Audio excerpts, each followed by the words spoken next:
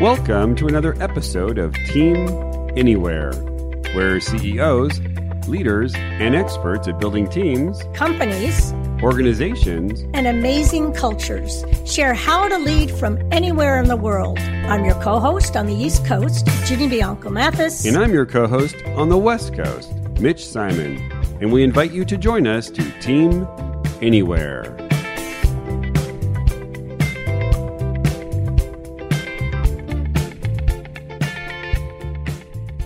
Today on Team Anywhere, we have Phil Simon, speaker, professor, advisor, and author of 11 books, including his latest, Reimagining Collaboration, Slack, Microsoft, Teams, Zoom, and the Post-COVID World of Work.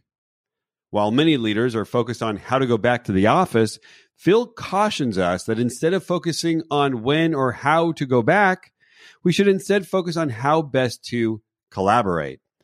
The genie is out of the bottle. To be the most effective and efficient at work will be a combination of workers in office and out of office. Leaders will focus on culture and priorities first, and then choose their collaboration tools to design the best ways of working. The winners in the future will build engagement and grow profits through maximizing collaboration to Team Anywhere. Welcome to another episode of Team Anywhere. I'm your co-host, Dr. Virginia Bianco Mathis on the East Coast, and I'm here with my fabulous co-host, Mitch Simon, on the West Coast. Today we have a very distinguished guest, Phil Simon. And Phil is a keynote speaker, college professor, award-winning author of, 11 books, dynamic Zoom and Slack trainer, and a recognized collaboration and technology expert. His most recent publication, Reimagining Collaboration, Slack, Microsoft Teams, Zoom, and the Post-COVID World of Work, brings Phil's expertise together in a very hands-on way. He has also contributed to all the places I wish I had contributed: Harvard Business Review, MIT Sloan Management Review, Wired, NBC, New York Times. Phil, welcome. Jenny, thanks for having me. Mitch, nice to meet you as well. Nice to meet you. That's a lot of books, Jenny. It certainly is. I call him the Renaissance man. And just in case any of you noticed, my co-host and Phil both have the same last name. And we had a nice conversation of how about they are not related whatsoever. So, maybe way back. Maybe. Who knows? Who knows? So, Phil, it's been a crazy 18 months. Could you share with our listeners how you navigated this worldwide pandemic and what did you learn? Lots of wine. Let's start with that. Yeah. Not a lot of travel. I erred on the side of caution. I haven't been on a plane in a year, and I'm fortunate enough to have a job that allows me to work remotely. Frontline workers to whom I dedicated the new book, Reimagining Collaboration, don't have that luxury. Yeah. Amazon factory workers or distribution center workers or fulfillment centers, whatever they're calling them these days, restaurant workers. So many folks didn't have that luxury. So there's never a good time for a pandemic, but given the tools, I guess that wasn't the worst conceivable time. I mean, high-speed internet connection and a lot of collaboration tools. In terms of what I've learned, lots of things I didn't plan on when Zoom for Drummies dropped in late July or early August of 2020 that I'd be cranking out book number 11. But it was just obvious to me that the power of these collaboration hubs, and we'll talk more about this later, people just didn't get, right? They were largely using Zoom as Skype 2.0 or Microsoft Teams or Slack as email 2.0. And as I'm fond of saying, that's akin to having a Lexus convertible and using it as a very fancy cup holder, to paraphrase one of my favorite jokes from the comedian Gary Goldman, or having a phone. Apple, iPhone, Android phone, doesn't matter, but you only use the phone app. You can do that, but there are a couple other things more you can do. And I was also of the opinion, as companies navigated this crisis, that we weren't going to return. And of all the books being released about the future of work, none had this particular angle. So I decided to crank out another one and hopefully help companies embrace the power of hubs and spokes. Fabulous. And yes, we'll get into that in a minute. You are known as the collaboration guy. And as we look at your website and your books, that term relates from anything having to do with technology all the way to people and leaders and teams themselves. Can you talk a little bit about your meaning and definition of collaboration? Yeah, it's quite simple. Working with someone or someones to get something done, right? And in chapter 2 of the new book, I actually define collaboration against some adjacent terms. So whether it's productivity or multitasking or coordination or cooperation, I think it was Churchill, but I've never been able to find this one online. But somebody smarter than myself once said success begins with a common understanding of terms. So when people are careless with their language, and that's one of my biggest pet peeves, right, what do we mean by collaborating, right? Is it the same as productivity? No, because I can be productive by myself, right? I can collaborate with folks and actually hinder the project. So I just thought that it was essential to throw some things out there because they were serving as the underpinnings of the book and a lot of my consulting work and kind of my mindset. Right, exactly. So how has this, I believe, I don't know if you believe, become even more important now? And maybe that's why you were saying you needed to get your 11th book out with hybrid and virtual. We've seen this. I mean, over 50% of employees, depending on the poll, I've seen a bunch of them from Gallup and some other institutions. Employees don't want to return to Monday through Friday, 9 to 5. LinkedIn's economic graph recently put out research to the effect of the number of jobs with the word remote in the title increased 547% from last year. So I didn't know that. Yeah, that's a good data point. There isn't going back. I'm fond of saying that it's like having a Discman to listen to music. Well, once the iPod dropped, people weren't buying Discmen anymore, although technically I suppose there's still people who have them. So we weren't going back, and it wasn't simply a matter of saying, like maybe in the past, if there was some sort of crisis, we're requiring everyone to be at work. Well, if all these other companies are allowing people to work remotely, and we've got powerful collaboration tools, even though we're not using them as well as we could, then in a way it doesn't matter. And a very large percentage of employees would walk if their employer did not offer at least partial remote work. And there are plenty of jobs that are location independent. I'm not just talking about distributed companies like Basecamp and Automatic that I've mentioned in the book, but companies that have got religion and they realize that, again, quoting Churchill way too much early on, in crisis, there is tremendous opportunity or never waste a good crisis. So you can reduce your real estate costs. You can open yourselves up to a larger labor pool. If you're paying an engineer $120,000 in San Francisco, well, you might only have to pay that engineer $90,000 in Dubuque, Iowa. Yeah. Even though certain companies or certain jobs may go back, people have spoken. They don't want their lives to revolve around work. They want the other way around. Totally. Yeah. And opening up a whole range of issues around that in terms of what's legal, what state are you working in? I mean, it just cascades all over the place. Well, I want to explore with you both sides of the coin. One, the technology piece, and then the other, the human leader team piece. Well, let me go to your book where you talk about your model of how organizations need to embrace hubs and spokes. Can you talk about that a bit? Absolutely not. Please. Next question. Of course. So again, I started thinking a lot about the ability to easily connect these disparate apps to a central entity. So this is what I mean by hubs and spokes. So let's start with Hub. I'll call it a general use software application that lets you do a bunch of different things. So I can send messages, I can upload files, I can post videos, all that stuff. But the real power of hubs, I would argue, stems from being able to connect them to spokes. So let me be a little bit less abstract. Have either of you heard of a project management tool like Trello or Asana or Basecamp? Yes. Okay. Those are very powerful tools. And by no means does Microsoft Teams or Slack or Zoom or Workspace by Facebook sorry, it's very confusing.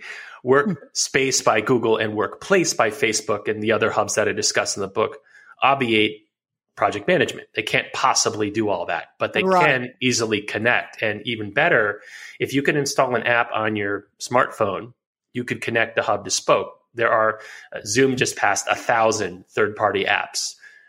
Slack's been over 2,000 ever since Slack for Dummies came out a year and a half ago. Microsoft Teams is actively working with developers to stitch together hubs and spokes. Now, if there isn't a native app, then you've got two options. You can use what I'll call a connector, something like AirSlate or Zapier or Workato. And again, without any code, they call them low-code or no-code solutions. If you can operate a mouse, I can stitch together Basecamp to Zoom, such that if someone sends me a message in Basecamp, I don't want to have to install that app on my phone or my desktop. I get that notification in Zoom, and it works both ways. So you can do a lot of things that we'll talk about later, but I'll just finish up the model. Failing that, you can get the IT department involved or a software developer and build a custom bridge. But I would say 90% of the time, if not more, depending on the organization, it is easy to stitch together hubs and spokes, and the benefits are enormous. Now, are you finding, and this gets to organizations starting to play around with apps in such an intense way that they never did before, right? Because of virtual and hybrid, and discovering that they're disparate and I need to bring them together. Is there all of a sudden this awareness and increase in knowledge base, or are you finding folks are just struggling out there? It's all over the place, Ginny. I'd argue that there are three groups of people, and I've been saying this for years, going back to my consulting days with enterprise systems. You've got those that get it, right? And I explain hubs and spokes to them. They go, oh, we don't call it hubs and spokes, but we're already doing that because we realize that it's silly to copy text or data from one system and paste it into another, or update one system and making sure that you're updating another application. You've got those that don't get it but want to get it. So when I go on shows like this and I explain to folks, they go, oh, you can do that? That's interesting. Because, yeah, I do spend a lot of time multitasking or doing a lot of manual work, right? And work should be, Kevin Roos, who wrote a book called Future Proof, was on my own podcast. And one of his rules in the book is don't be an endpoint. So if your job entails taking someone or something and from point A to point B, whether it's an Uber driver or whether it's copying or pasting text, then eventually you'll get automated away. That's not that much fun. It's a lot more fun on a personal level for me to think about books, to craft talks and podcasts, or to do cool things on my website, right? Consult clients, help them do things that can't necessarily be automated. So the third group of people, just to finish that out, is folks who don't get it and don't want to get it. I avoid those folks like the plague because it's not going to end well and life's too short. I work for myself. You introduced me before as a college professor. I'm actually a recovering college professor. I no longer work at a large state university, so I have a great deal of choice into whom I take on as a client. But they're all over the place. You have folks that are willing to think differently about collaboration and build a comprehensive knowledge base and position themselves as employee friendly and overcome the many, many deficiencies of email. But you got other folks who say, ain't broke, don't fix it. This is the way I had to do it. I had to schlep into the office an hour and a half commute each day, 5 days a week. I had to use a bunch of email. Guess what? You're doing the same thing. We'll come back to the technology side. Let's jump over to the leadership and team side. What are you seeing? Because I can have all these great tools, right? And using them perhaps in an ideal way. What do leaders and teams need to have in terms of a mindset, in terms of agreements, in terms of values to make this work? I would argue curiosity, right? I'm proud of the fact that I wrote a holistic book. I'm not saying just implement Teams or Slack or Zoom and you'll be fine, because people have to use it. And I'd argue that there's an asymmetry of power. It's tough to manage up, right? You can't say to your team lead or your CIO or CXO or whatever, hey, you need to be using Teams or Slack, right? I know when I worked in my previous position, I fought this battle a few times. And if my manager, who was the department chair, wanted to blast out emails 6 times a day, I couldn't say to him, I only respond in Slack. Now, I could say that to my students, and I did, right? I had one student I remember, because I used Slack for my 3 or 4 years in my previous place. I could dictate that. Because, I was the professor, right? Yes. But I can't necessarily tell my manager, much less the head of a company, to do that. So there's actually I think a really good example in my new book about a company called OfferUp. They're kind of like a mobile Craigslist or eBay. Mm-hmm.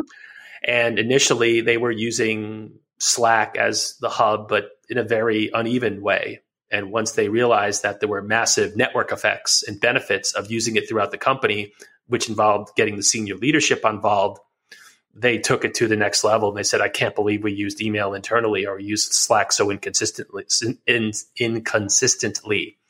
So yes, this is very much a holistic book, and you have to be able to look at an existing business process and say, all right, this worked 20 years ago, but could we make it better? Or are we going to rely upon paper or email or in-person meetings? Or are we trying to simulate something virtually that wasn't that great in person? So again, going back to Churchill and never wasting a good crisis, I don't have all the answers, but I like to think that I wrote a book that prods people to ask some questions. And even, I'll say it, makes people a little uncomfortable. Yeah. Right? Because, whether it's the training or the fact that they're near the end of their careers or they hate change or whatever, that there is this opportunity to do things in a better way.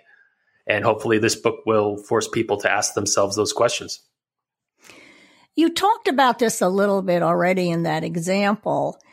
And we've also talked about, there's a continuum. As you said, there's 3 groups.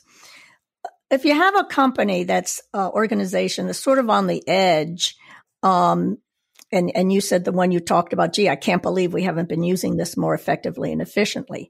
How do you move the culture to that, to the acceptance to that, to, oh yeah, we need to get on it? How do you implement that? If only it were that easy. I mean, we're at a high level, we're talking about change management, and people's tools are very personal to them. Yeah. I can tell you that I don't come in with some sort of turnkey solution. If a client engages me, I start off with questions, right? Tell me about the culture there. Tell me how you use technology. Tell me how you tolerate people who really aren't on board with different things. Tell me about the specific tools that you use. I had a conversation with a fairly senior person at a local company here in Phoenix not that long ago, and the guy wanted to bring me in and said, all right, give me your send me your plan. And I said, no, I can't do that until I ask people some questions, because I could jump in there. And in the book, I talk about collaboration killers and how to avoid them. And one of the personas in the book is, I forget the name that I call it, but something like aggressive Alan or something, although that's not it. People who have no self-awareness, and they jump in and say, okay, you need to do X, Y, and Z and get rid of this. And whoa, stop. Which makes me think of the great George Clooney movie, Up in the Air. And there's this quote that he mentions to Anna Kendrick's character: before you try to revolutionize my business, I want to make sure that you understand my business. So I start with questions, but I am hard-pressed to think of an industry or company that wouldn't benefit from embracing a more holistic model of collaboration. I could be wrong, but I just saw this as a really big idea that warranted busting my butt and cranking this book out in a very short period of time. I've got a question, Phil. My cousin Phil here. Yeah. What I'm hearing you say is a lot of companies, let's say, didn't do a collaboration audit before the pandemic started. So a lot of companies, obviously a lot of companies did not know about Zoom. They did not know about Microsoft Teams. They did not know about any of these tools that you talked about in your book, because yes, they existed, but they weren't using them. And then as a consultant, I'm hearing you say one of the wisest things you can do is actually, and as a coach, kind of gently tell a company, before the pandemic, you weren't great collaborators. And so I really want to start this from, let me understand your culture, and then let's kind of look at this from a collaboration first versus Joe and Betty come in Tuesday and Wednesday, and Mark and Alan come in on Thursday and Friday. That's what I'm hearing you say this, because I don't think a lot of companies are looking at this from a lens of collaboration. I think they're looking at it of a lens of, well, we did that before, and maybe we should keep doing that or not doing that. Am I kind of picking up this right, Phil? I couldn't agree more. I mean, when you think about the average, say, number of emails that people received, and my 2015 book, Message Not Received, goes into this, but Radicati did a study that the average corporate person received anywhere from 120 to 150 emails per day. That's insane, and growing at something like 15% a year. So in 4.5 years, congratulations, you've got double. Well, if you take that model and you move it to Teams or to Slack or another text-based tool, then all right, I'm just getting different notifications. Yes. Right. So that doesn't really solve the problem. I'm an advocate of, in fact, I think I even invented a 3 email rule. So after 3, let's talk, right? If you've got everyone CC'd on something, and I've seen this many times as a consultant where we shoot around different versions of a deck for a presentation, and version 19 looks a lot like version 1. That isn't very efficient.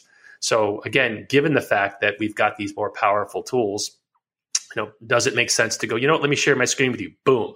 I can show you what I'm seeing. Again, even in opening a help desk ticket, there's an example in the book of an existing business process. And many times when people open up a ticket, it's my computer doesn't work. Response. Okay, tell me more. Yes. And then by the time they're into the 15th or the 16th message, finally they're getting somewhere. Or even if they have a form, people fail to include key information. Well, the way I've been doing it for years, and there are so many tools out there. You've got Loom, you've got Zoom, you can record screens. There are so many of them. You could probably even do this, Mitch, with them, if I'm not mistaken. Right? So record a video, right? And I can show you exactly why my computer crashes, right? And you don't have to go, is it Windows or is it Mac? Or is it Big Sur or Catalina? Or is it Chrome or Safari or whatever? How would you, I love that answer. How would you support a leader who's listening to this podcast on how to think about this, as because I'm just thinking about my clients, and they're struggling because, well, we're in the future that's never happened before. And what are some of the questions they would want to ask themselves to think about creating a more effective workplace? Well, I'm going to quote Gandhi, who said, action expresses priorities. Think about this. Think about the senior executive who says, guys, we're not doing this over email, right? Think about the senior executive who says, I don't want to do this way. Let's have a 10-minute meeting, right? You are setting an example, and people mimic the actions, this, Mitch, of the people underneath them, right? When I go into organizations and saw how much jargon people were using, then I'd see an announcement from the CXO about digital experience platforms and synergies, and going, oh, that's where they get it from, right? So, I think that you can set an incredibly powerful example that people will emulate, because again, you're at that level. People want to get to that level. How are they going to do that? Are they going to do that by challenging you? Maybe, but a lot of cultures aren't built for that. Yeah. And looping this all around, Mitch, a lot of the stuff that's coming out now in terms of recommendations to leaders is first know yourself in terms of your values and the kind of organization you want. And secondly, as we're going into the new work, start defining what work is for you and your folks, and do that together. And then from there, you start laying the technology and the connections that are now going to make sense. As Mitch said, they're really not doing it that way. I agree with you. I mean, I'm asking a fundamental question. What does it mean to collaborate? This is, in my opinion, so much more than a book about tools. And this is why in the chapter about reimagining human resources, I ask, how do you evaluate employees, right? How do you look at them in terms of collaboration? Right. What's the performance review? Is collaboration a hygiene factor? So just as an example, I've had positions in which people said, "Oh, you're not very collaborative." I said, okay, let's have that discussion. But just because you're collaborative doesn't mean that you get any kind of props, right? So is collaboration important or not? Because people could look back at their performance review or whatever rubrics organizations use to evaluate employees and say, "Look, are you doing this or not?" Now, again, I'm not trying to paint a false dichotomy. If you're collaborative but suck at your job beyond that, well, that's not good. And if you're really good at your job, but you're a jerk, and Reed Hastings of Netflix is famous for saying we don't hire brilliant jerks. So again, I want people to be aware that this isn't just about tools. It's about business processes. It's about organizational culture. It's about hiring. It's about change management. And to put this into a book of any reasonable length, I'd be lying if I said that I wasn't pleased with the result. Mm-hmm. Yeah, it's Phil. I love this idea, which is, I don't remember in my reviews whether my my bonus or my moving up in the organization was based on how well I collaborated.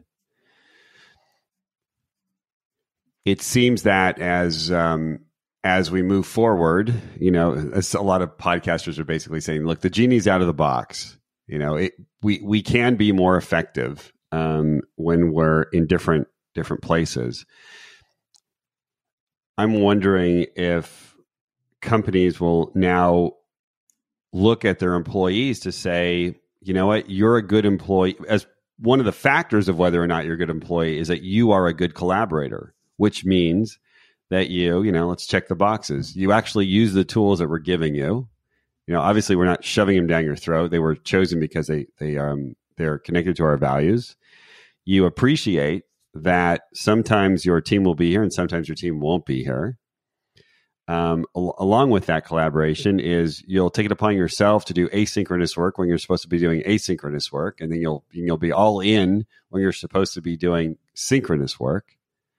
And so I'm just looking at, if you're looking at this from values, turtles all the way down, values all the way down, that it will be a new way for companies to obviously judge themselves, because at the bottom line is although they haven't seen it, we have really great results. Why do we have really great results? Because we're a really great company that really collaborates. And then to kind of bringing it down to the employee as to, we want you to be a good collaborator. That's what this is all. And you know what? I would love the world to have great collaborators, right? Wouldn't the world be a much better place? I said a lot. What do you think about that? Yeah, you did. Right. You did. Yeah. Look, all things being equal, if I have two companies, Mitch, company A and company B, company A collaborates well, company B doesn't. I'll bet on company A any day of the week and twice on Sunday. But just because a company collaborates well or its employees collaborate well doesn't mean that they could ignore contemporary economic realities, right? Well, we make BlackBerries. Well, no one's buying BlackBerries anymore, so collaborate all you want. Sure. That ship has sailed. Sure. I'm a big believer that you can be successful in a dysfunctional culture. I've been at some companies and said, how the hell do we even keep the lights on, let alone make any money? Right. In spite of ourselves. Yeah. Absolutely. Right. In spite of myself, you read my mind. But again, all things being equal, will those be the types of organizations that will be able to be successful over the long term? Will be able to attract, retain, and motivate employees, knowing that they can go anywhere in general, much less when so much work is remote. Great. So your book has a lot to do not just with which tool to use, but your book has a lot to do just with the mindset of collaboration. Yeah, I am not the strangest technology expert you'll ever meet. My master's is in industrial and labor relations from Cornell University, and I worked in HR for a hot minute before I realized I'm not any good at this. But I was interested in technology and data, and eventually moved into implementing HR and payroll systems, and subsequently wrote books about a bunch of other topics. But yeah, in a way, I've come full circle here, Mitch. This is a management book like all my other books, even my book about big data or analytics. People think is super technical. It really isn't. I mean, I read a lot of technical books and talked to some really technical folks. And I think if I have a talent as a writer or as a thinker, it's that I'm able to translate, right? I can take complicated ideas, in some case, a lot of business jargon, and turn it into something that people can understand. It was tough to nail the title of the book. And I thought about putting hubs and spokes in there, but I ultimately decided that the SEO value of having Slack, Microsoft Teams, and Zoom there was worth it, even though tomorrow Zoom could go poof, even though that's not likely to happen. But yeah, it's a conceptual book. I mean, there are a couple of screenshots in there from specific tools that may become irrelevant in a a week or two or a year or two, but I know it's scary. But yeah, unlike my dummies guides, which will be dated, and they're already partially dated just because technology moves so quickly these days, I really wanted to write a book that I thought had a different approach to things. And again, 5 years from now, people could say, wow, this guy was really on top of things. In fact, Mitch, as you mentioned before, when people talk about being able to assess a collaboration, in chapter 15 of the book, The Future of Collaboration, I write about sort of my vision for the future with these hubs and spokes. They're going to be so intelligent that they'll be able to produce insights. So, Mitch, you actually are not quite as responsive as you used to be, or Ginny. Right. You're pretty chatty in the conversations. You don't let other people breathe. That doesn't mean that you're a bad employee, but that could actually be very valuable feedback. In fact, I liken it to the Joaquin Phoenix movie Her, about a guy who falls in love with an operating system. Oh gosh, I know, that's fantastic. Gets to know him. So that's how I sort of envision the future of collaboration, and hubs and spokes, needless to say, are a big part of it. So looking forward, what are the trends you're seeing? What do you think leaders and teams and organizations need to be paying attention to over the next 2 years? My book, baby. All right. First, read Phil's book. Okay. Yeah. I'm only being halfway facetious, though, because since the book's publication, I mean, Microsoft has announced something called Project Viva, which is effectively an attempt to wrap the entire world, not just Microsoft products, around Teams. Teams becomes the operating system. That dropped in, I think, February. Zoom announced that they had crossed 1,000 third-party apps. Salesforce announced right when I was going to press that it had announced plans to acquire Slack. I mean, Citrix bought the project management tool Rike for $2 billion, right? So we're seeing this integration of these different technologies into one gestalt. And I can't wait to see what's next. I don't think you unring this bell. In fact, one of the things that gave me confidence as I was doing the research, but then since the book came out and I started doing the real work, which is promoting the damn thing, I did have folks at senior levels of companies say, yeah, this is more or less the direction that we're going. And if you think about some of the other types of enterprise applications like enterprise resource planning or customer relationship management, those are integrated, right? I mean, when I first got my start in enterprise systems, companies were implementing PeopleSoft or Lawson or Oracle because they wanted one big system that interoperated, right? So if I handled a purchase order, right, I could cut that check in accounting. I didn't have to worry about keying it into a different system. Right. Again, Satya Nadella, when he was the CEO of Microsoft, announcing Microsoft Viva, more or less made those same analogies. So I don't think that hubs and spokes are going anywhere. And to borrow a phrase from the military, follow leader, get out of the way. Yeah. Yeah. No, that's totally exciting. Totally exciting. All right. So how can folks find you and your book? PhilSimon.com. PhilSimon.com. It's all there. And it's all nicely laid out. I love it. Thanks, Phil. Thank you. Mitch. Thank you, Phil, so much for your time and really having us think differently about collaboration, where collaboration really should be, because it actually is, but it definitely should be the center of a leader's focus as he is building success and profitability and effectiveness at his company and with his teams. So, wow. Thanks for having me, guys. I really enjoyed it. Well, thank you. Thank you, Phil. Thank you, Dr. Ginny Bianco Mathis. That is a long name, Ginny. Yeah, it's and long. Thank you to all our listeners at Team Anywhere. Please, if you've loved this episode or any other episode, please share this with your friends and your colleagues. And we'll see you next time on our next episode of Team Anywhere.